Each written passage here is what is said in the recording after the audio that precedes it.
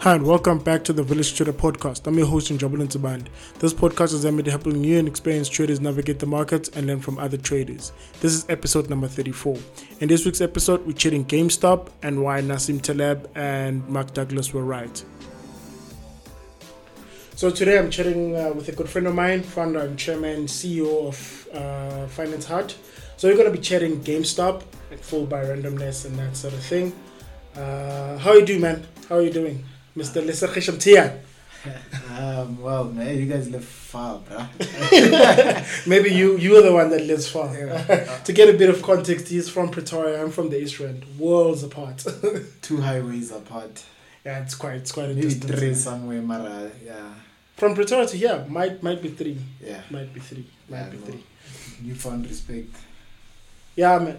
Anyway, to get to the cracks of the matter, I want to address GameStop and the short squeeze that we saw over the past, during Jan of 2021. So briefly explain for those who don't know what shorting is. Shorting is selling what you don't own to profit on its downfall. So essentially, if I borrow my friend's car, and sell it to the market, I borrow it at 10,000 Rand, I'm going to sell it at 10,000 Rand immediately on the market. And as the value of it depreciates, and then I go buy it back for 9, I pocket the 1,000. Except Lesakhisha can choose to put rims on it, sound on it, making it more valuable so that I'm now buying it at 15,000 Rand, losing the 5. So that's essentially, the shorting, briefly explained, and try to make it as simple as possible. And then a short squeeze happens when Lesakhisha doesn't stop pimping the car up, and the value of the car doesn't stop going up. So the risk on when you're short on anything is infinite because the price, the numbers going higher, they don't have a limit, as opposed when you're long, buying, with anticipation that the stock is going to go higher. So your risk when you're long is just 100% because the stock can just go to 0. But when you're short, your risk is infinite because there's no limit to where the price can go to. We saw it with Tesla. We saw it with VW around 2008, where VW was probably the most valuable company for that period in the world because of a short squeeze.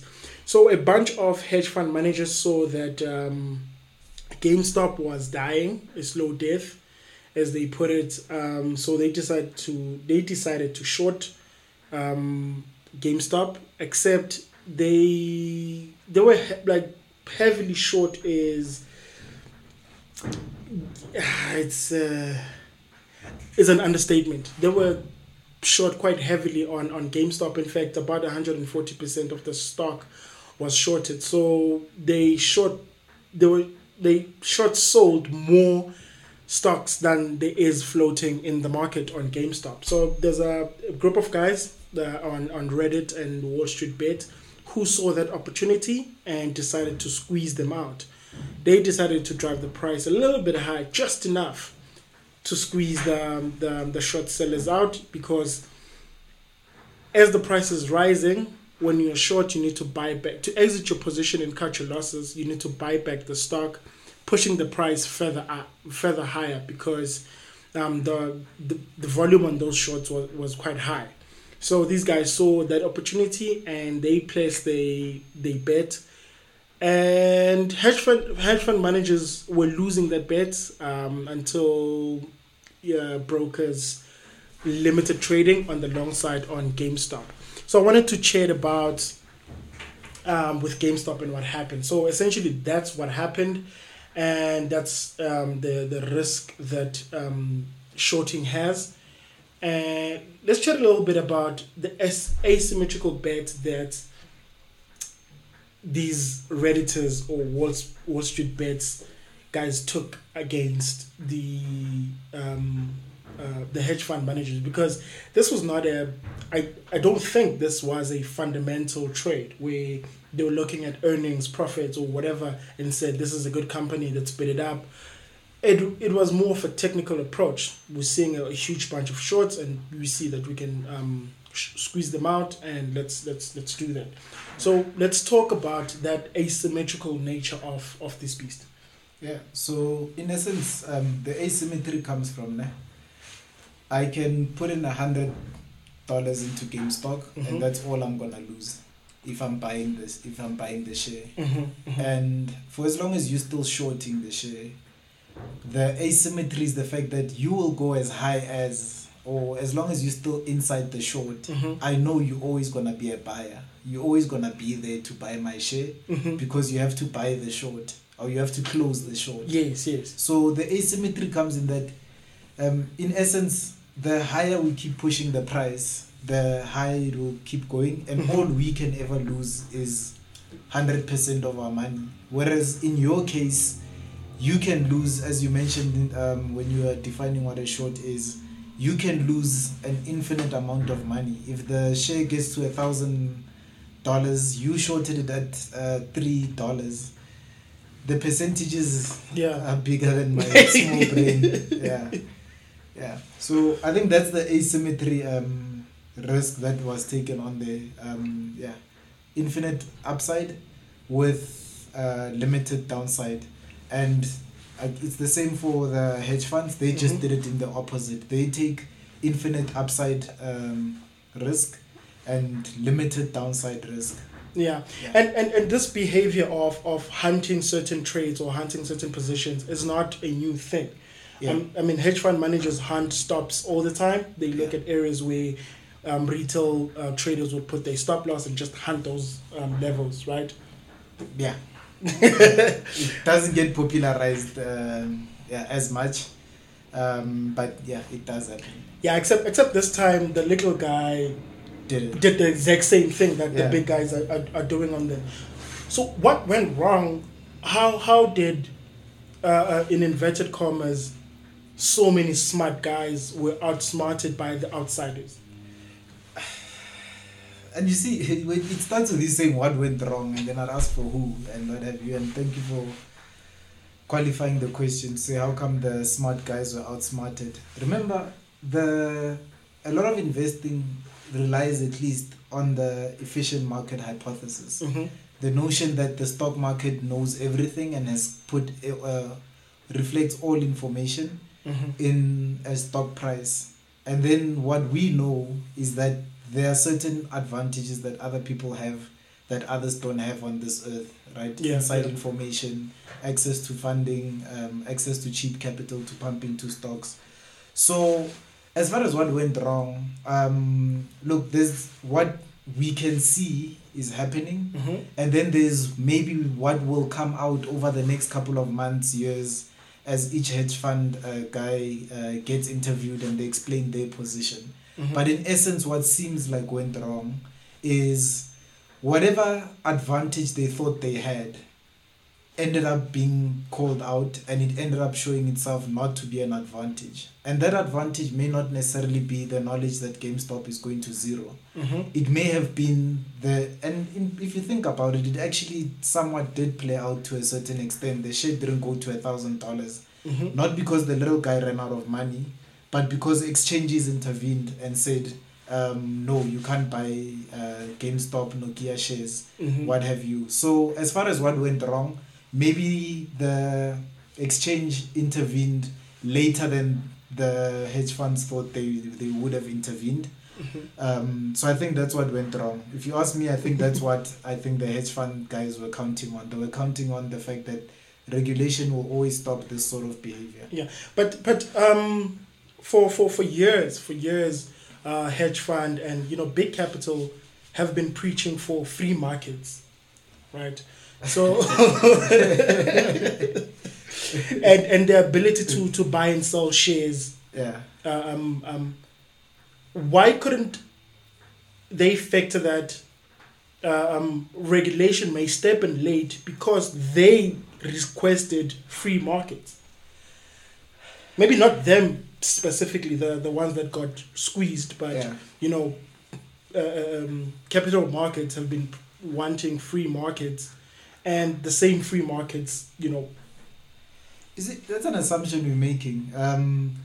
It's difficult to put it down to who has ever said they want free markets. I'll give you an example. I like a share.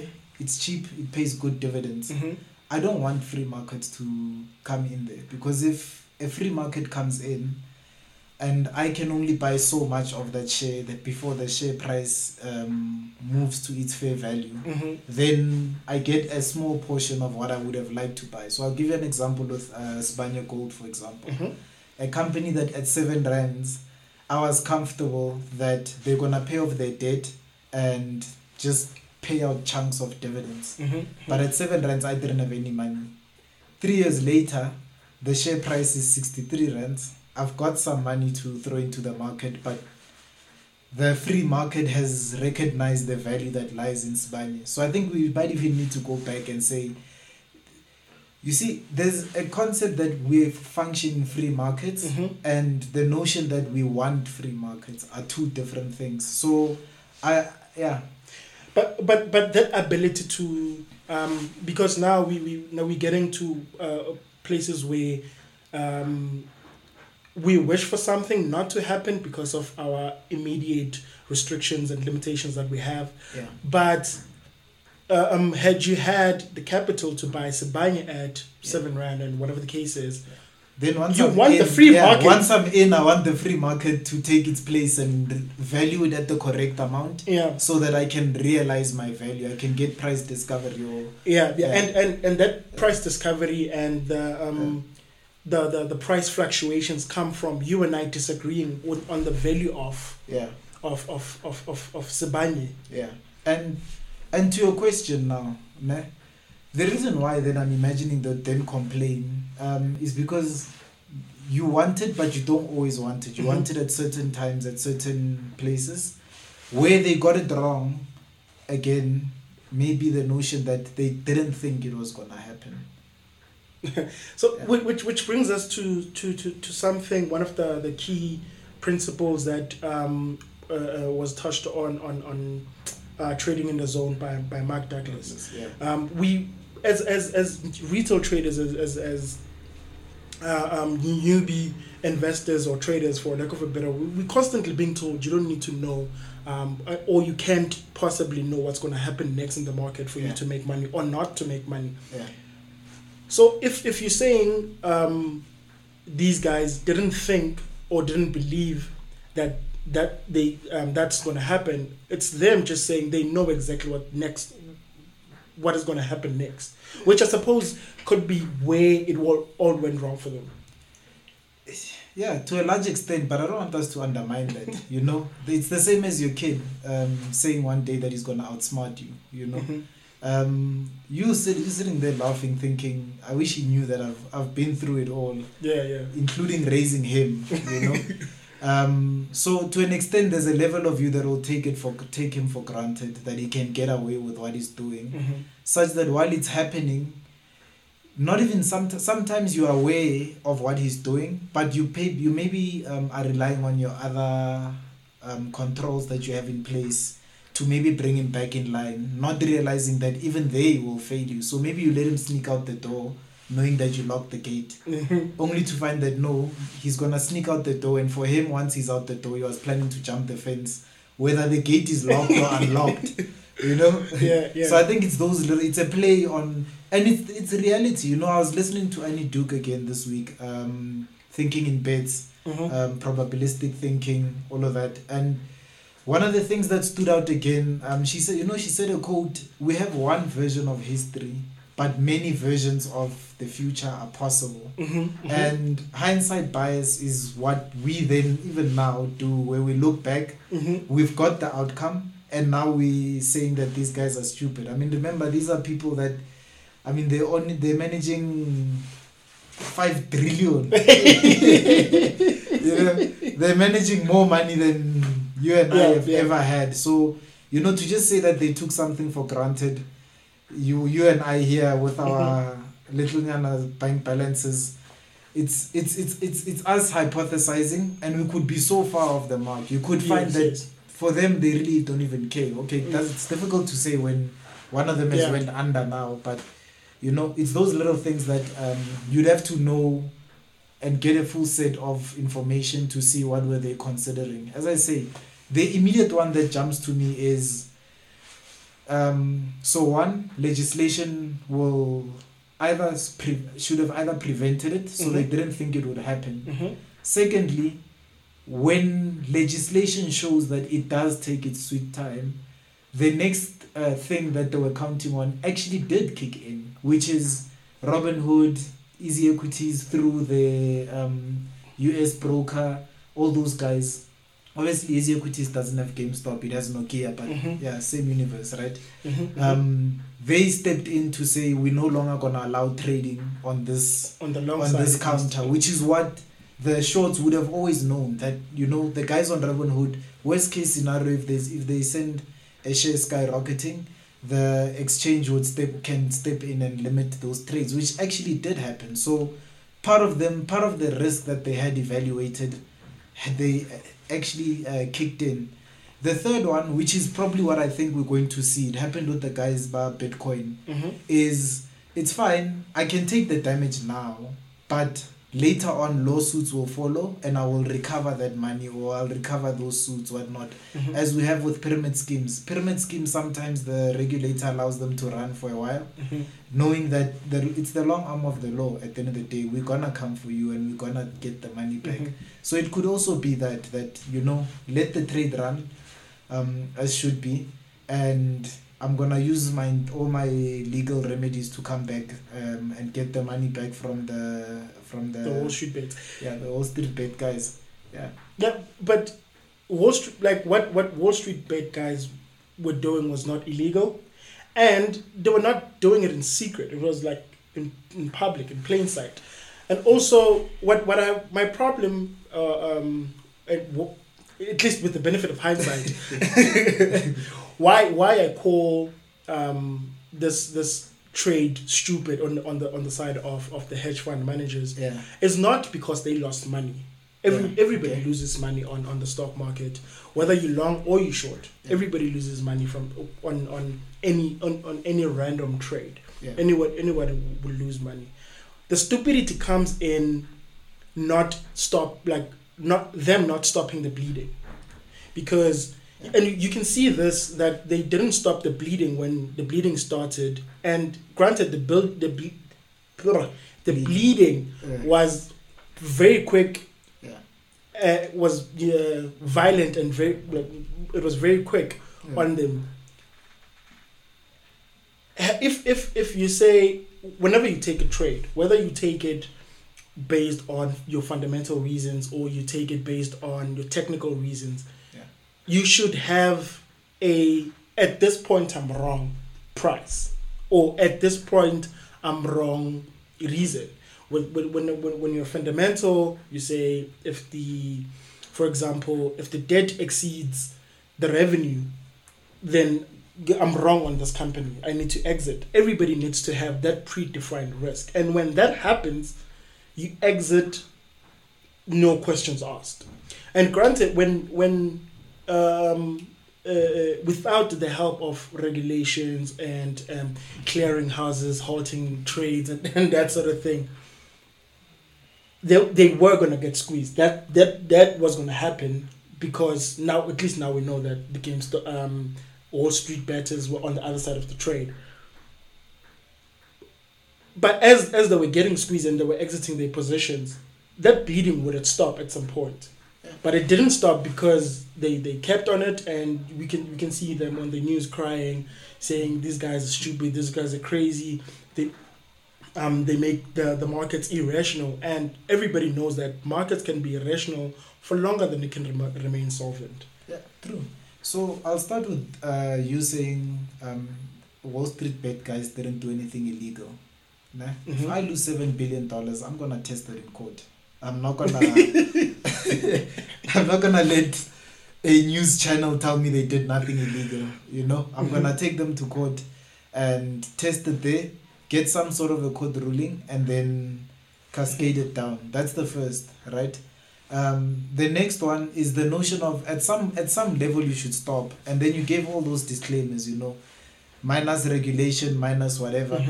Truth is, all those things you minusing, when it was happening, they were there. You can't after the fact say, assuming there was no legal recourse, whatever. As I'm losing money, I know I've got legal recourse. I can't assume I don't have legal recourse. The other thing is, when you reach a position of FU money, and I'm speaking now, hypothesizing, nah, it's not about the money. As much as it is about the money, it's not about the money. In other words, whether you lose $1 billion or you lose 7 of them, it's still the same principle that maybe you're fighting there, where you're still going to have a warm bed at night, Posturepedic, what have you. You're still going to drive home in your Ferrari, Maserati, go home to your big house, whatnot. So it's not like it's got a lived impact on you, That's why it's FU money. In other words, it doesn't affect your existence as a person. Okay. It affects what you do and what you do on the daily. And so you probably may leave yourself exposed a little longer than you should have. And I'd like to think for you to get to that net worth, you had to have done something. You had to have broken some of the rules that you and I are going to observe religiously to get to that level of trading. Obey your stops, set trailing stops, those sort of things. Catching losers and stuff. What have you. And I'm saying that, look, and this is me hypothesizing, I'm going to end up coming off as if I'm a hired spokesman. The other guys. But I'm being fair to the discussion because I don't think it helps you if I bring the obvious things that we have to, it's a thinking exercise. We have to consider why would someone who's clearly smarter than 99% of the universe in terms of their ability to create enough value that 7 billion accrues to them, why would they all of a sudden act so irrationally that guys in shorts on Saturdays can just say to the rest of the world, this was clearly a mistake on their part. They have to have been doing something that is a lot more not so obvious. Yeah. As you're talking about their personal lives not being disturbed, at least not in the same magnitude as their portfolios were. Yeah. Do you think perhaps the lack of skin in the game on the part of the person, the fund manager themselves, plays a big part of it? To say, sure, I may lose $1 billion, but it's not my billion. It's $1 billion under management. It's not my billion. I think we'd have to research the actual firms that were involved and find out how much skin in the game the actual guy on the ground had. But if you want to talk about skin in the game, that's always a risk that you have when you don't have skin in the game. You're going to risk the client's money. Obviously, as well, it's a play on confidence. You also back yourself that if I lose 50% of your money, I'll get it back as long as you keep giving me a chance. To make that thing, to keep playing in the market.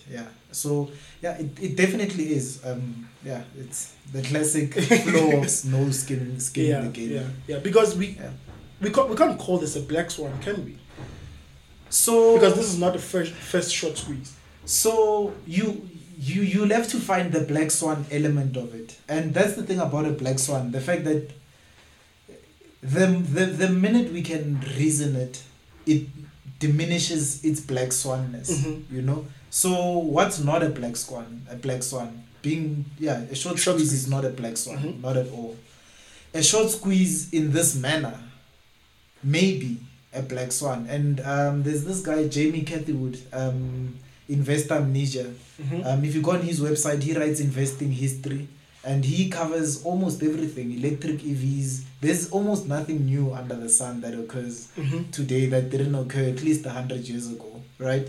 So it becomes one of those where you're starting to play on a certain niche way in which things unfolded that makes it a black swan. So the fact that in any other time in history, you did not have retail investors at this scale being able to coordinate a trade which the coordination itself is another black swan, because well, not a black swan, but another exponential leveraging of exponential technologies. Now we're moving into your fourth IR, whatnot, where you're starting to see a lot more of these events happening, where there's a convergence of a lot of advances in a lot of areas. So shorting itself is an advance in finance. Then democratized investing. Is itself a innovation in investing. Then Easy Equities took it a step further with fractional share investing. That's a step further. Then the ability to communicate on platforms online. That in itself is an innovation in communication.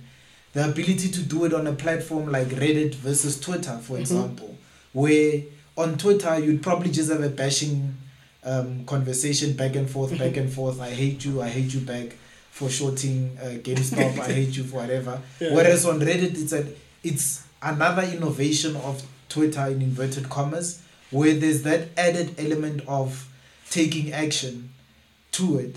That eventually, when all these things came together, they converged and created a black swan. But to pinpoint and say this part of it was the black swan of it, it becomes near. Because we had a short squeeze on Tesla not very long ago, and the risk of the infinite risk nature of being in a short position has always been there. And it's not something new. It has always been there. And maybe that's where now, because remember, black swan is and I'll be paraphrasing. It's a random event, but also there's a second part to it with a certain impact. So now you have on the one side all these advances that have converged together to create this action. And to your point, them not stopping the bleeding allowed the impact to be so big that it actually completed the definition of a black swan. That if they had cut the impact at some point, we would have just said the convergence of all these advances or technologies is a phenomenal thing. By the way, that's actually what I even hope we can touch on a bit, how phenomenal this whole sequence of events was for other things other than the fact that rich people lost money, right? So you may find that alone would have been a very noteworthy occurrence in history. The fact that it then even had the impact that it had in terms of the amount of money that was lost completed the second part of the definition of the black swan, the impact then that it has on you.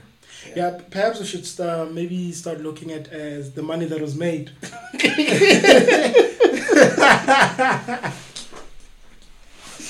Funny man. The money that was made, because can you say temporarily made? Because here's the deal, and this is why I say I don't want us to ignore the imperfect market hypothesis. The fact that you actually do have people stepping in, and I think that's where you find me then, not as a spokesman for rich people on the other side. That it's unfortunate that sadly it's money that was made, and then money that was stolen then from the Robin Hooders, as far as we think how the rules should apply. Yes. But because they don't apply that way and nobody's gonna go to jail, it's not gonna be called theft. The money wasn't stolen back from relatives. Right? So the fact that the money was made, then exchanges stepped in to close trading. No, you can't buy more than this, or you can't buy more than that. And then the fact that the stock started tanking, because you can imagine there's lobbying going on the street.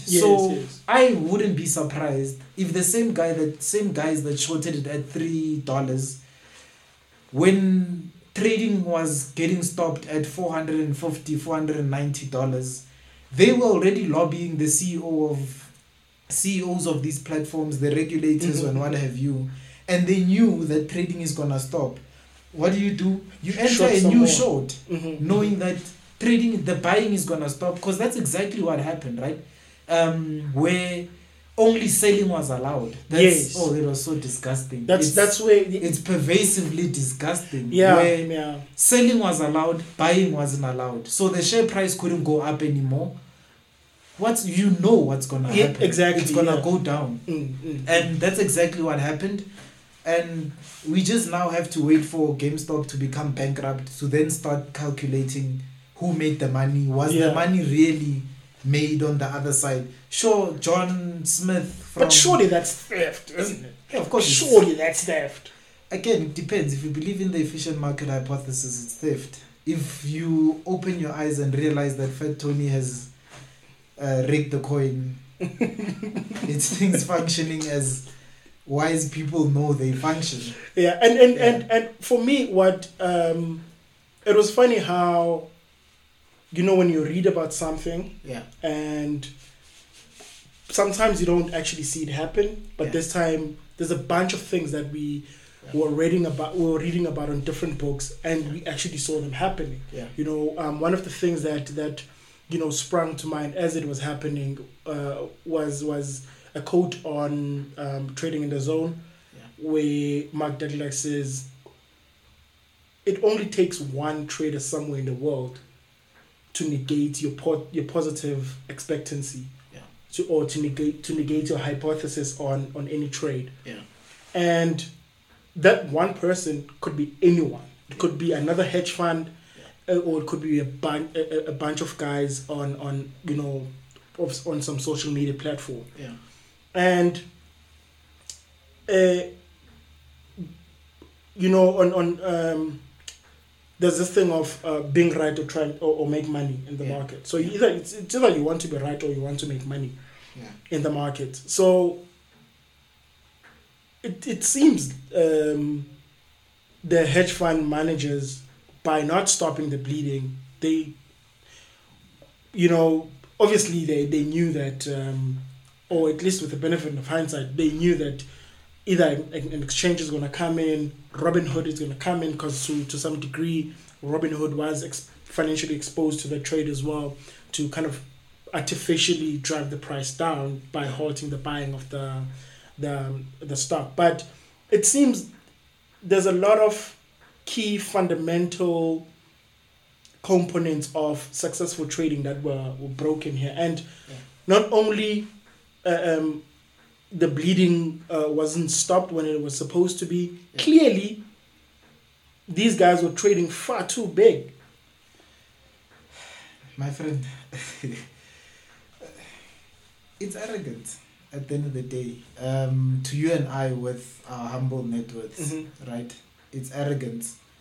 To the guy with 7 billion or with infinite possibilities, it's infinite possibilities. It's literally a I can do anything attitude. And you see, what's difficult now is balancing, even as I'm saying it, balancing the benefits that we get from people that think like that. They're the ones that innovate and create cheap solutions for us to have higher quality of lives. On the other hand, it's the fact that you're gonna get away with it, and that's just an injustice to society. And look, Mark Douglas, that's why he's who he is, and equally so, that's why so many people anywhere in the world can credit him, because he has synthesized the brilliant trading principles that are available, and we can use them to at least lift ourselves some level out of our desperate situations.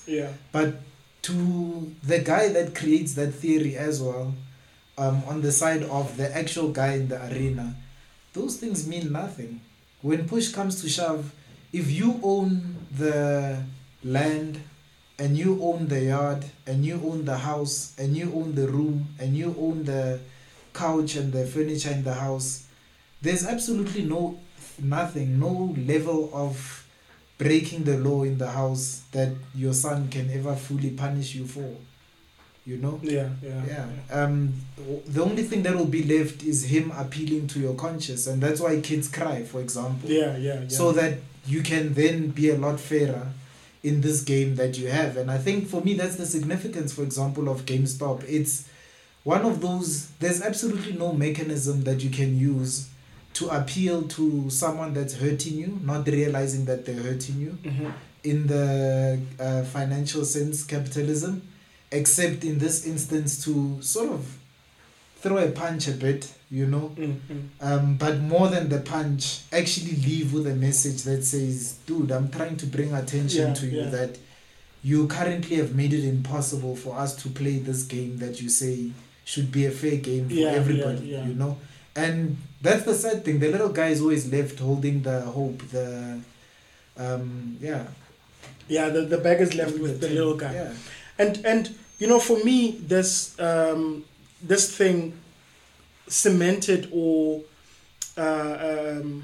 emphasized the key principles that we were talking about earlier on trading. Yeah.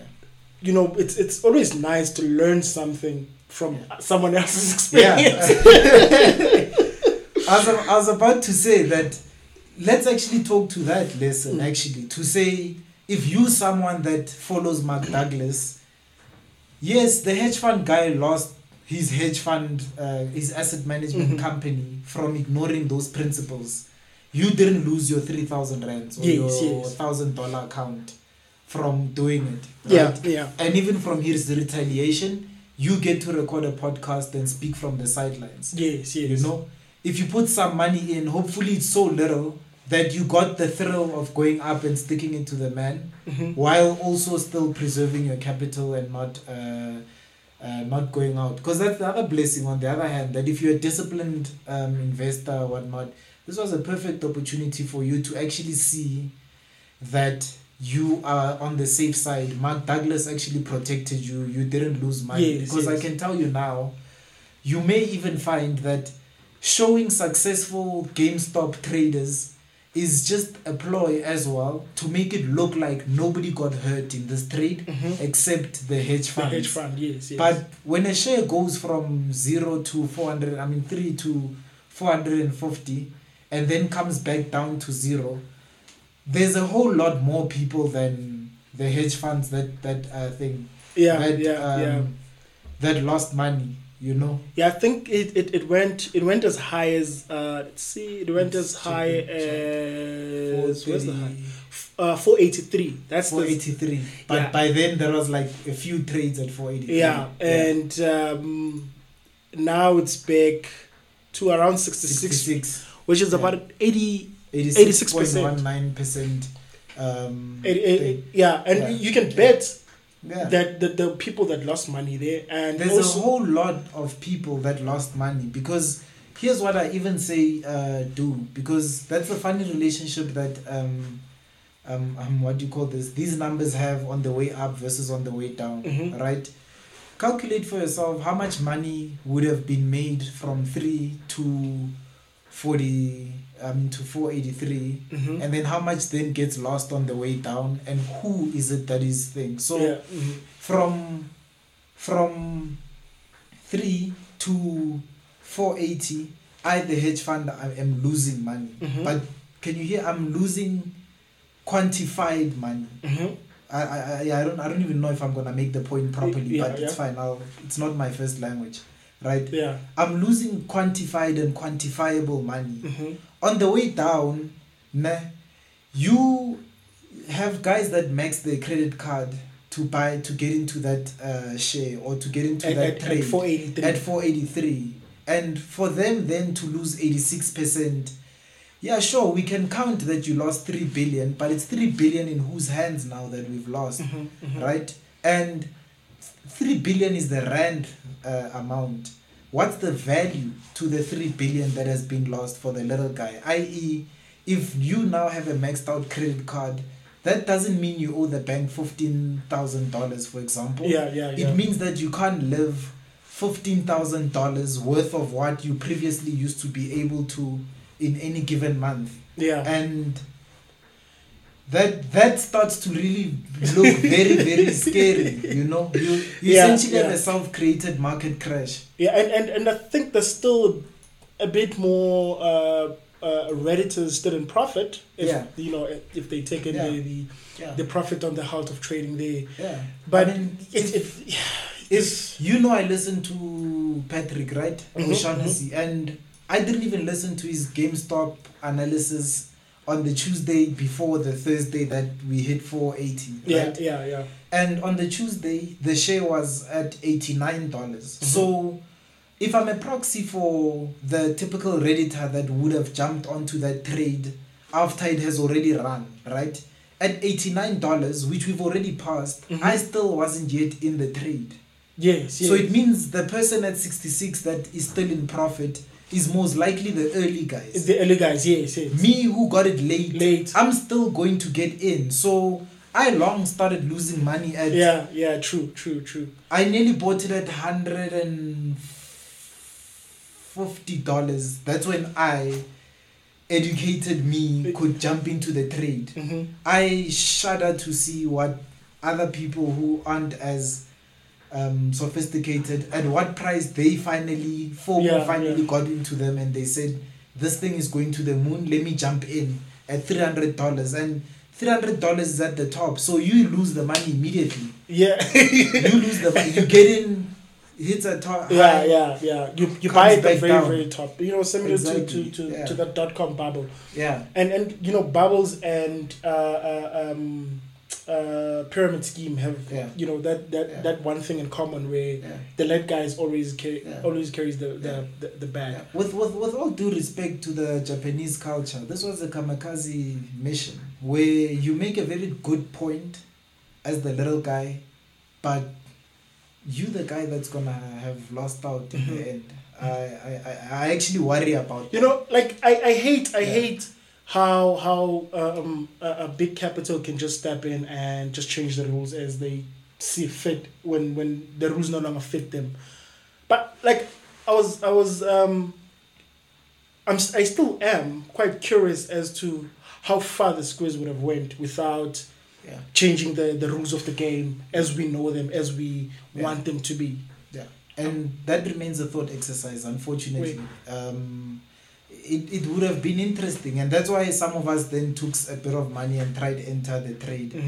Not because we're dumb, but because you actually it goes back to skin in the game. I'm able to offer this analysis because I put some money there, and then I start to think, what is someone that did what I did thinking? What are the information sources that they're going through and whatnot? And that's a very interesting prospect. So interesting that it honestly makes a strong case, the same way that the point was made that against the hedge fund guys, that you can't do this, you can't overshort a share, right? There's a similar point. The same energy should then be redirected to the guys that are democratizing investing, to say that, guys, do better. And you've already done a lot, by the way. Don't want to take it for granted. But also do better. I can't now stand on this side of the money, on this side of a loss. And when I consider why I lost money, it's got nothing to do with the hedge funds anymore. It has to do with the fact that you halted my trading. Yes.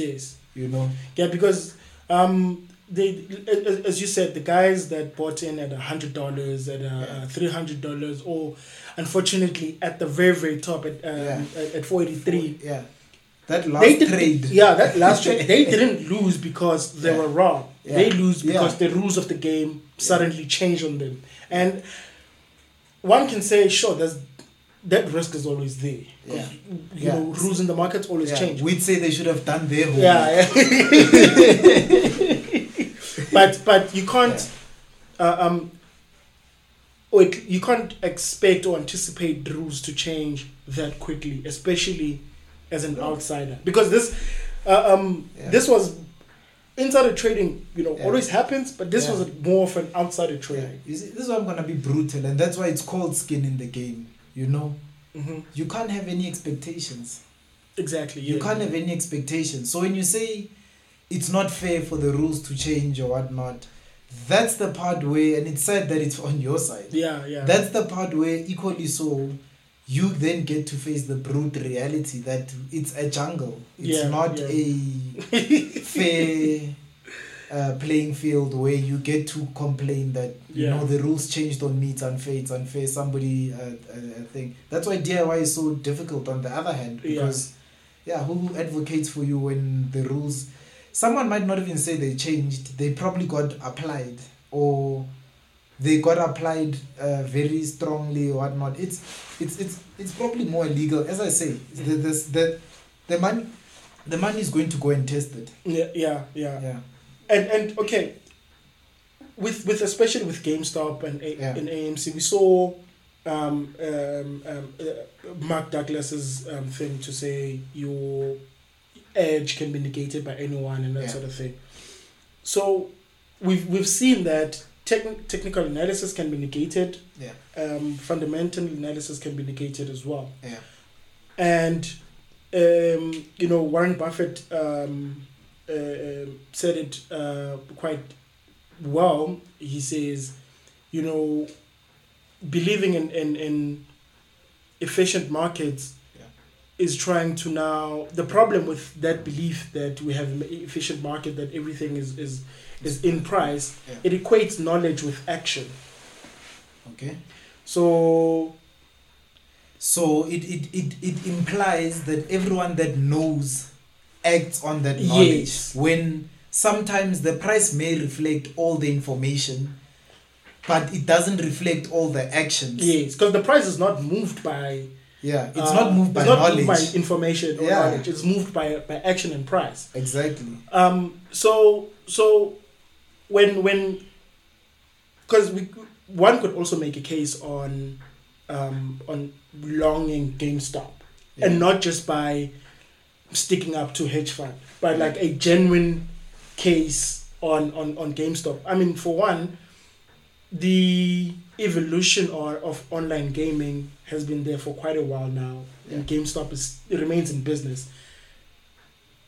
One could look at that as a positive to say they still have a chance to turn this around. Hence, I'm saying that any positive expectancy or any theory or any thesis can be negated by another thesis. So I'm glad you actually concluded with that, because I wanted to bring you back to that, to say that's true, but that's why probabilistic thinking is so important. To say, sure, just always be aware that you just need one person to negate your theory, right?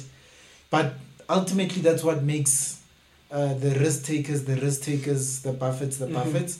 The fact that over and above knowing that, they also know the likelihood of that happening, the probability of that happening, and then they play those probabilities. So, to your notion of going long on GameStop, true, they have survived, but be careful of confirmation bias. Be careful of, and that's what short sellers are trying to do when they short shares. They're saying that this company has survived this long despite the fact that they're refusing to adopt new technology. Yes. So let's put money on it to close them out, because they are an inefficiency in our market.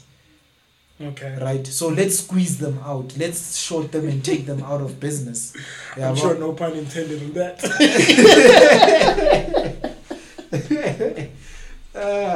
You should have been high for that one. But it's exactly that. It's the market playing its role. It's people with information saying, let's not just know that GameStop is inefficient. Let's actually take them out of business. And the long case, it's gonna be a very long case. It's gonna be a tough one, but definitely you can make a case for anything, as you're saying, and you only need one hypothesis to negate it. Yeah, because even on the short squeeze, you can say, okay, good. I'm just trying to make a case for the long side of the trade, to say, okay, they've survived this long. Surely there's brains behind the business. And secondly, if we squeeze the shorts enough, the directors of the business can sell a little bit of GameStop to actually then evolve the business. Yeah, and we all hope that's what they did, by the way. It's all nice and well, and I think they did. It's all nice and well to see your share price shooting the lights out, and then you know the reality of your situation. Yes. And you still stay for the ride as if you're an innocent bystander. That would be very interesting to see if GameStop now, at least the executive guys, have now made the money to actually start doing what they should have done. But then now you're competing with time. You're competing with compounding effects of innovation over time. So it's not as easy as going to buy Tesla's innovation software, and then you are now a 21st century GameStop. Its practices, its ways of thinking, its mindsets that continue to outplay you. I think what I wanted to touch on is that long case that you make for GameStop. Mm-hmm. The easy one, for example, is that clearly the people that have been keeping it alive, its customers, are not idiots. Actually, GameStop clients are people that knew a lot about gaming, knew a lot about a lot of stuff. The Redditors that took it to 483, they were not idiots. They were not uneducated people. They're very sophisticated people that solve a lot of problems in the IT space, in the economic space, and they decided to gather their knowledge and resources and do something to hedge funds that hadn't been done before, which is a good case for starting now a long argument or a long thesis for GameStop to say as a start you already have very intelligent, loyal fans. Customers, and they showed it. They quantified their loyalty. Yeah. And then it's and I hope I actually hope the pain is not over for the hedge fund managers. Why aren't you different? In other words, so we all have that wanting to stick it to the man thing inside of us, right? Why I say why aren't you indifferent? In other words, you end up becoming like your perpetrator, where you don't realize that the very things you hated about him, the fact that he was sticking it to poor people or to GameStop executives, you are now doing to him. Obviously, I'm not saying have compassion for someone that lives way above the bread line. I'm just saying be careful of then being obsessed with that and missing the point that there's a lot to learn from it all around. Yes. All together, yeah. But it's our sense of justice as well. It's, we want to know at some point that something came out of it. Yeah. And the reason why I'm saying I hope the bleeding hasn't stopped is it like you mentioned that when we participating in the stock market, whether we know it or don't know it, we participating in a probabilistic environment and in a random environment. It shows that even if the hedge fund guys knew that 9 out of 10 times we're getting away with it, there's that one time, and that one time 999 billion out of 1 trillion times. Yes, we get away with it. Yes, and also on I think Nasim touches on this on Fool by Randomness is there are people that bet on these asymmetries. Yeah. And we can't naively just say all the Wall Street bettors were betting just against the hedge fund. Yeah. Some of them were just betting against the asymmetry, as you mentioned earlier, that I just have $1,000. In worst case scenario, I lose $1,000. Yeah. But best case scenario, man, I make $1 gazillion. You see, but that for me is the very scary part. And obviously, this is not an investing episode. We're discussing a specific issue. For me, that's the scary thing about whenever you invest for share appreciation. The fact that even say the hedge funds were squeezed out completely and they declared bankruptcy and they're all poor now and sitting next to Robin Hooders and Redditors on the trade, right? Yeah. Now you need to get out of the trade. It's sitting at 400. It's sitting at $480. Yeah, but to be fair, $3. To be fair, because the market is fair. Yeah, okay. To be fair, the market. No, with all things being normal, the market is fair. Yeah, right? I say it's itself. I don't know if it's fair or not fair or whether it's called. That's a better way of putting itself. it. Yeah, that's a much better. It's true. Way. Yeah. The market is true. Yeah. If the share price, shoots to $1,000 from $5, and you are now suddenly a billionaire all of a sudden, and to get out of that position, you need to deal with how that size of a trade gets out of the market. The same way Yeah. the hedge fund had to deal with how trading at that scale, exiting positions at that scale, Yeah. has the impact that the impact exiting trades at that scale has on your own trade. Yeah. They would have to deal with that. Yeah, but here's the thing, né? Or maybe let's put it on. I see that argument and I'm for it 100%. I don't think that's what I'm arguing, Mhm. right? Remember, for it to get to 483, we agreed that we're gonna take it up, Mm-hmm. right? So what happens? And remember, how did this start? There's about, you said what? I think there were I think 13 1.2 million people. No, besides the number of people, the number of shares that were over shorted. 140%, so 40 Yeah. more stocks. So- 40% more stocks. 40% more stocks, right? Mhm. Yeah, but how many companies did that happen with? Right, it was a number. It was Yeah, about about 13 or something. about 13 companies, right? So there's a barometer where you can see that this company is Overshot. So, overshorted, right? Then what happens? This happens, and then some hedge funders get out, and some others hold on, and some others get out, and some others hold on. But I don't know about you, but I, as a Redditor, I never saw that metric. I never saw that bar. So if all of them were squeezed out at $200, I still didn't know. All I knew then was They were getting There- squeezed. there- Someone is getting something is happening, and I'm a part of it, and they say we are going to the moon. Mhm. So in other words, you find that all the shorts were squeezed out at $200, and now there are no more shorts. Now there's momentum taking it all the way up to 483. And what I'm saying to you when I say how do you exit that position, I'm not speaking to the liquidity of it or how do you structure it and what have you. I'm speaking to, okay, now What's your exit price? no, not even the exit price. Mhm. Another topic altogether. What got us here was the spirit of community and the fact that we're in unison, Yes. right? But now we don't realize that it's only us left in the room. Now we're holding, that's why it's called holding the hot potato. Mhm. Because now all of us are at 483. The way markets work, for someone to be selling, someone else must be buying. Mhm. So how are we saying we are going to get out of this trade? If we are selling, who is buying?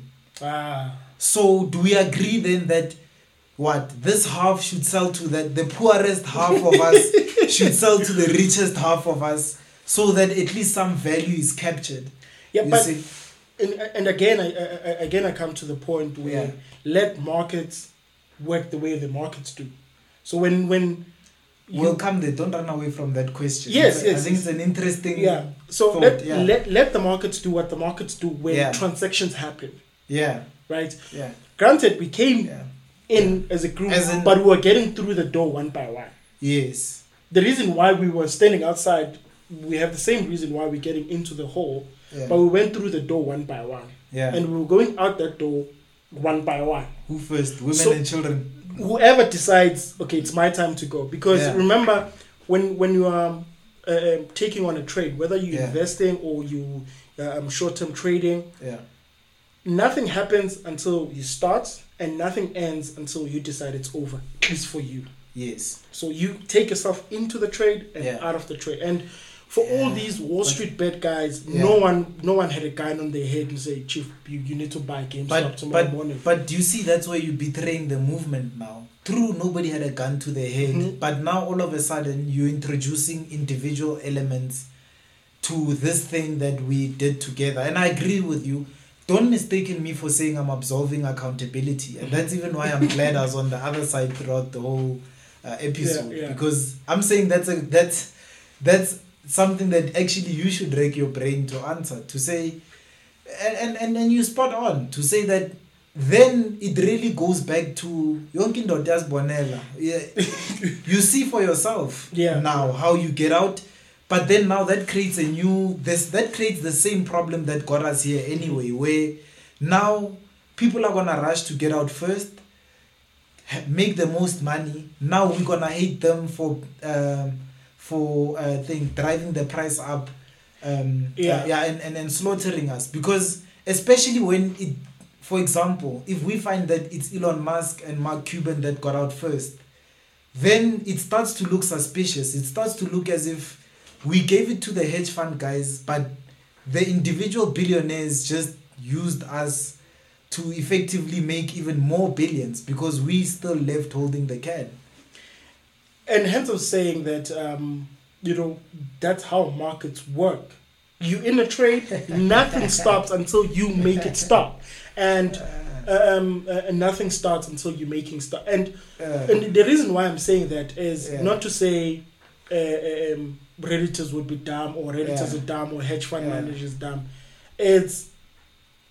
That's the rules of the game. Nothing starts until you make it start, and nothing stops until you're making stop. And it shouldn't change neither for the hedge fund guys nor for the Wall Street bank. But then you're saying you're okay with it having changed to squeeze out the shorts. Nothing changed there. The rules didn't change. The rules were as they were.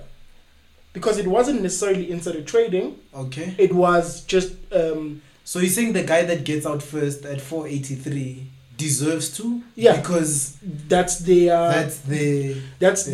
point where they say, okay, the game stops for me here. Now, okay, I'm gonna then hold you to a higher accountability. Mm-hmm. To say, I hear that. We can't ignore the fact that we're going to end up with, again, a horrible situation where poor people have lost a lot of money, right? Why is it okay there? And it wasn't fully okay when the hedge fund guys were shorting a share 140% and saying, we don't care who we hurt. This is the way markets work. Why is it okay now when it's time to exit this trade to have that individual capitalist ethic now that says, but this is the way the market has always worked? What isn't that the exact thing that we're trying to attack? Yes. When it comes to capitalism and Wall Street, say we're trying to fight this thing where we are just hurting one another with abandon, and the person that has the most resources gets away with it. So remember, they took advantage of the US regulations that allow naked shorting. Yeah. In other words, selling a stock that you didn't physically borrow, because you can only borrow 100%. Yeah. And then sell it to the market. Yeah. They work within those rules. Yeah. Right, which is great, good for them, and I'm sure they were profiting for some time until these guys stepped in. What I'm saying is, if like the rules that got them in should be the same rules that gets them out of that position. Yeah, they got squeezed out at 200. I'm speaking to the little guys that are now at 480. The rules still haven't changed because that's how markets work. Yeah. Because who are they selling to? Another short seller who think, okay, this is too high. No. And if that short short seller is selling. Yeah, remember. He's not buying. Yeah, the short sellers were squeezed out, say 200. Yes. There's a new short seller at 500. Yes. This thing's crazy. But he's selling. He's not buying. Yeah. He's going to buy. He's creating a contract that says he will be expected to buy the share and give it to someone. Yes. Yes. So they're selling the trying the price down. So these guys need to sell some more. The Redditors still need to sell and get out. The old Redditors are just selling to the new. The suckers. Yeah. The late comers. Yes, because... So in essence what you're saying... So in essence what you're saying is... And you're going to owe me a chocolate for this. Or blunt. I don't smoke, mom. I really don't. You saying to me that the guys that started this rally deserve the money that they're getting because they were taking out the short guys, right? The guys that are buying it at 480 deserve the loss because they are greedy. They are just climbing on a moving train. Yes, in a sense, because okay, let's first go back to let's first go back to the basics. Yes. Who buys from a bull who's in profit. Either Yes. a bull who wants to jump on that train, Yes. or a short seller who wants to stop that pain. No, a short Or- seller doesn't buy. I mean, a short seller who's covering his position. Yes. So there's two sets people of that buyers. buy from the yes. New bulls and Someone covering herd their bull. position. Uh, Yes. herd Herd bull. bears. Yes. Herd Yes. bears. And Yes. who sells to a bear who's exiting their position. A new bull who thinks they're right, Yeah. or I mean rather a new bear who Yeah. thinks this thing is still going even lower, Yeah. or a new bull who's Yeah. a herds bull, Yeah. right? So at 483, either a new bull is entering the market, because not. What I'm getting at is the rules shouldn't change. That's the rule. Yeah, and I A new agree bull with comes rules in, shouldn't change, but in Jack, or a old short seller but is in- covering. but in Jack, I'm holding us to an ethic. I'm holding us to an ethic that says you and I know that it's not bulls and bears doing this. It's people. And the fact that now we've reverted to calling them bulls and bears show that there's a level of hurt that we don't want to be associated with. So let's then revert back to the jargon of Wall Street that absolves us of analyzing that we are saying that it's okay for the little guy to take the can. But when you see when the market, the nice thing about the market can be both. It's a casino, Yeah. but you could be a gambler or the casino. You decide. But I'm saying to you that when we're sticking it to decide. the man, So when it you wasn't this clean. whether you are sticking it to the man or not, when you late, Yeah. remember the dot Look, com. I feel Remember the it, dot com yeah, bubble. yeah. There were Look. late people that went into the trade Sure. and they got hurt. Sure. 2008, there were late people that But it's not that the went same. into that trade. But it's not the same. In this case, a specific point was being made. This is a specific transaction. That is why we're excited about it, because it's not 2008. It's not 2000. This is a bunch of smart guys that decided, let's stick it to the man. Then a bunch of poor guys, myself included, that decided, oh shoot, this is a nice moving train. I also want to make a quick buck from it. And again, don't get me wrong.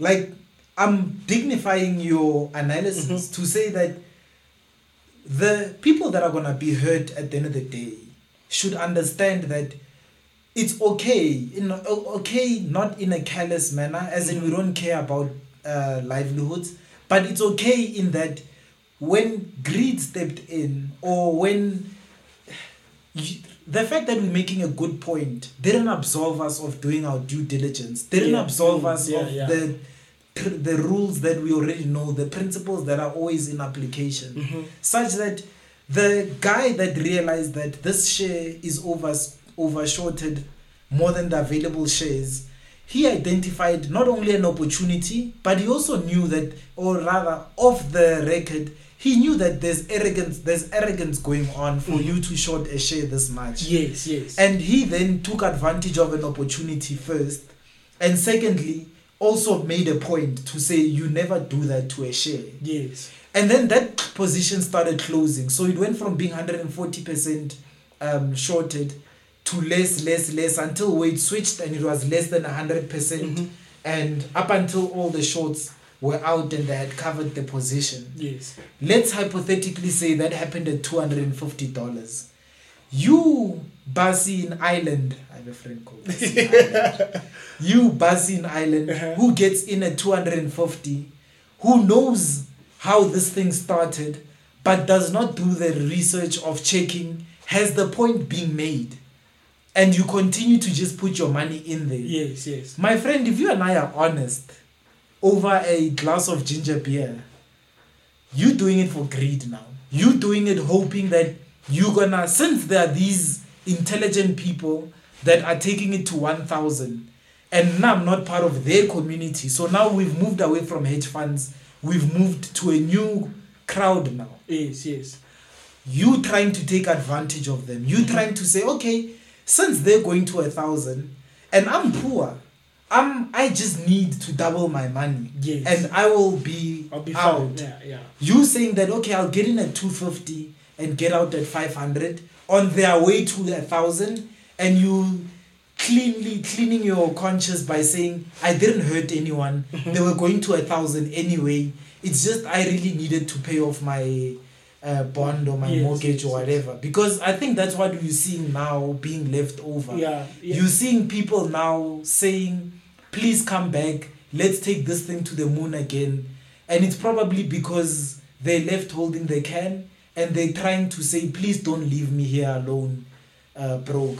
Yeah, and I think it goes to another principle Mark Douglas touched on, Trading in the Zone. Guys, you should actually get that book. Yeah, it's phenomenal. Brilliant I book. haven't read it, but I've been in the space long enough to have got all the lessons through you guys. Yeah, it's a brilliant book. But yeah. One of the key things that he touches on is on risk, right? Yeah. There's knowing risk and Yeah. there's accepting risk. And Yeah. those are two fundamentally different things. Yeah. Right? So you getting at 250, Yeah. you just know the risk that this might go back to zero. You know the risk. Yeah. But now you need to accept that risk, Yeah. right? Yeah. Hedge fund managers knew that this thing could go to the moon. They know that risk, but they need to accept that risk. Yeah. And accept it and don't be a And- crybaby after the fact. Yeah. Wow. Well, you see, if I have the resources to be a crybaby, that's part of me accepting the risk. If I have $1 billion to throw at you, it's part of me But accepting it's not. the risk. You're not accepting that risk. You want to change the rules of the game. You're limiting the terms accepting the risk, and that's because you believe in fairness and I understand why in you true should. free markets. Yeah, in true free markets, and for as long as I have money and I can throw the rule book at you, yeah. that's part of true free markets. Yeah. We have unequal participants in the market, and true and free will mean different things depending on how much money you have. Yeah. And for me, that knowing and accepting of the risk was cemented to say, okay, I know my risk. I know a 5% drop on this share is my risk, and I accept it. Yeah. If I take anything more than that 5% drop, then I didn't really accept that risk, did I? I actually, do you know what I think I'm gonna be looking out for as the news keeps unfolding? Mm-hmm. At which point all the hedge funds were out, because if they were out hypothetically, let's say at $100, that's a phenomenal piece of business, because you still lost a lot of money. Yeah, but that bleeding stopped. Yes, but that bleeding stopped, and it stopped way before it would have gotten to 481. Yeah, I honestly don't think they went out, at least not all of them. Yeah. Because they could have gone out and come back in. Yeah. Like, the reason why I'm saying this is as the show was skyrocketing, there was a lot of it was funny, actual crying on the news by these guys. Yeah. You see again, are you crying because you're still in the position, or you crying because you've already lost so much by having to exit the position? It's again, I suppose you're right that it will be interesting to see where at least all of them or most of them or because remember from $3 to $9 you've already lost 300% of your money. Yes. By the way, from $3 to $90 you've already lost 3,000% of your money. So you could be crying for that. and not crying because it's at $400. No, you're crying because you still need to go find 3,000% of 7 billion. So as we close, man, what were your lessons on this particular trade? Look, I was fortunate that in December I was writing an exam, and one of the things they asked us to research was sustainable capitalism. And when this was happening, I could understand exactly what was happening. When Black Lives Matter was happening, I could understand exactly what's happening. And it's scary for someone who's in the industry. I aspire to be an asset manager because there isn't as much level of franchisement that you can have anywhere else. In other words, the power to affect your living standards than being an asset manager. You know, capitalism depends on money, and being a capitalist, being an asset manager, you the person that handles money itself. But the biggest lesson that I took from my exam and then from seeing this playing out is this breed of asset managers coming in should not ignore the fact that capitalism has a lot of positives, but it clearly has a lot of negatives that people are crying out in each different way that capitalism plays itself out, that we need to fix those things. So through Wall Street, they did the GameStop trade. Through everyday relations and killing of people because of the profile, demographic, be it because they're black or because they're poor. Black Lives Matter happened.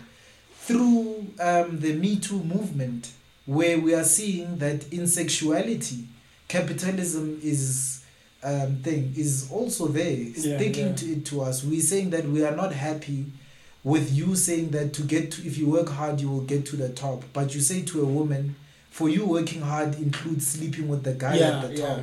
You know, and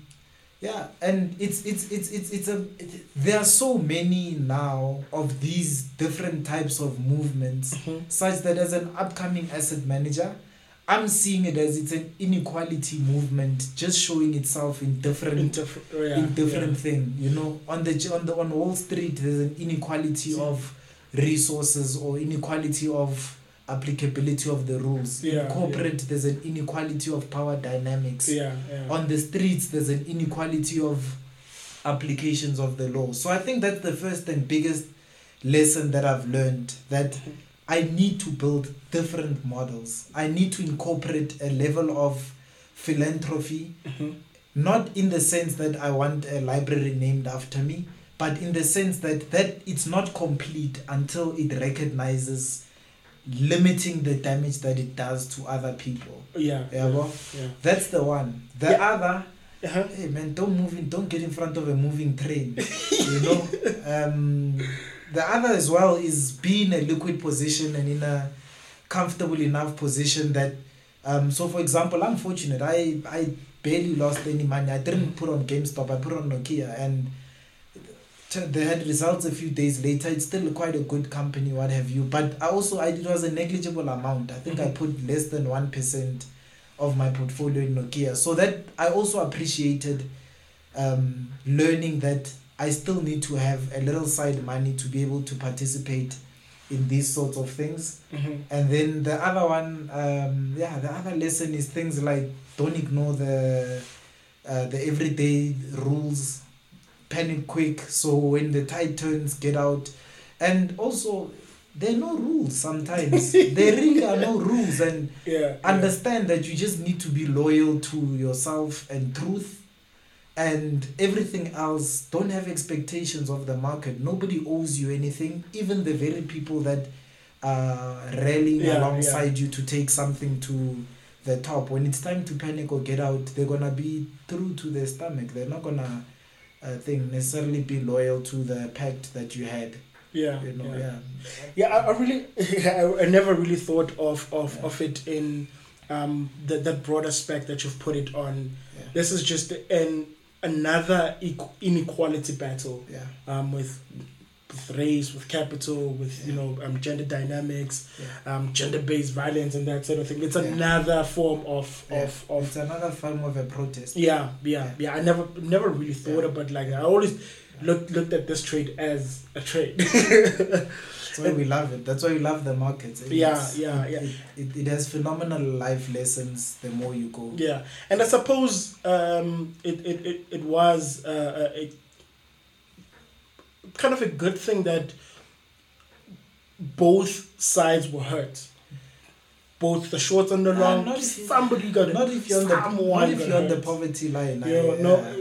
Philosophically, No. philosophically, it is good that both sides. And the got reason hurt. why the reason why I'm saying it was good that both sides were hurt is when people coming into, especially in this trending securities, Bitcoin, Dogecoin, GameStop, or whatever. Whenever you jump into a trend where you're risking capital, this can happen to you.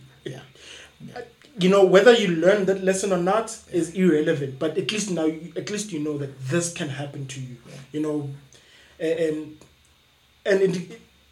something like Steinhoff can happen to you, and something like Steinhoff can happen to even the smart guys. So it's not just you. When you find yourself in a losing position, it's not that you're dumb. It's just that you're in a wrong side of the market in that particular time, and it breaking the basic rules of trading and participating in the markets will hurt. I think that was my biggest lesson. That breaking the rules of the basic rules of participating in the market in a risky, random, probabilistic environment such as the stock market or any liquid market for that matter, and breaking the rules of that or that will get you to be successful will hurt. Not cutting your losses short will hurt. Trading too big will hurt. Being greedy will hurt. Not adhering to your stops will hurt. And you know the stop loss thing is funny because from time to time you will get stopped and you'll see the market goes into your direction, and also there'll be a time where you'll get stopped and it will continue in that opposite direction that you said it wasn't going to go. So it's very profitable to define your risk, and when your rules have been broken, i.e. my rules are on, as a short-term trader based on price, your rules are based on the balance sheet of the company. Once your rules that you make, because we make these rules, we just I decide that I'm going into the trade, and the reasons why I'm going into the trade were all made by me. Whether I copied it from someone else, once I apply it, they now my rules. Exiting a trade also based on your rules being broken, right? Whether those rules you borrowed them from someone or you made it up yourself, breaking your own rules will hurt more than breaking the market's rules. Of course. It will hurt. I think it was Lincoln or something that said, rules govern the lesser men, moral conduct the higher men. And in other words, if you hold yourself to a higher standard, you always come out cool. But I think in the same vein, there's a business partner I'm busy. I don't know if I'm fighting with him or he heard me, but he also taught me a lesson. He once said to me, "You can't fake being a gentleman." And I think it's one of those, when you're obeying your rules, whatnot, I think that's another lesson that I took, always have your sense of decorum. If you're going to teach someone a lesson, teach them the lesson and stop. If you're going to be greedy to a point where you say, this is enough, and then stop, And if you think you're going to fake it, one day you'll be exposed. You can't fake being a gentleman. As they say, you can cross the highway with blindfolded. You can get away with it, but one day you're going to pay the price. Let's park it there. Thank you, my man, for borrowing us your time. I think this is the first time I see you in the new year. Happy New Year. About 2 years, probably, even 3 years. It's been a minute. So happy couple of New Years. It's been a minute. That's it for the show this week. Thank you for hanging with us. Check you next time on The Village Trader. Be sure not to miss another episode of The Village Trader by subscribing on your favorite podcatcher. We're everywhere where decent podcasts are aggregated. Do join us tonight as you're listening with myself and Simon Brown for the Trader webinar. Link to that Zoom on the show notes below. Thank you. Check you next time on The Village Trader. Cheers.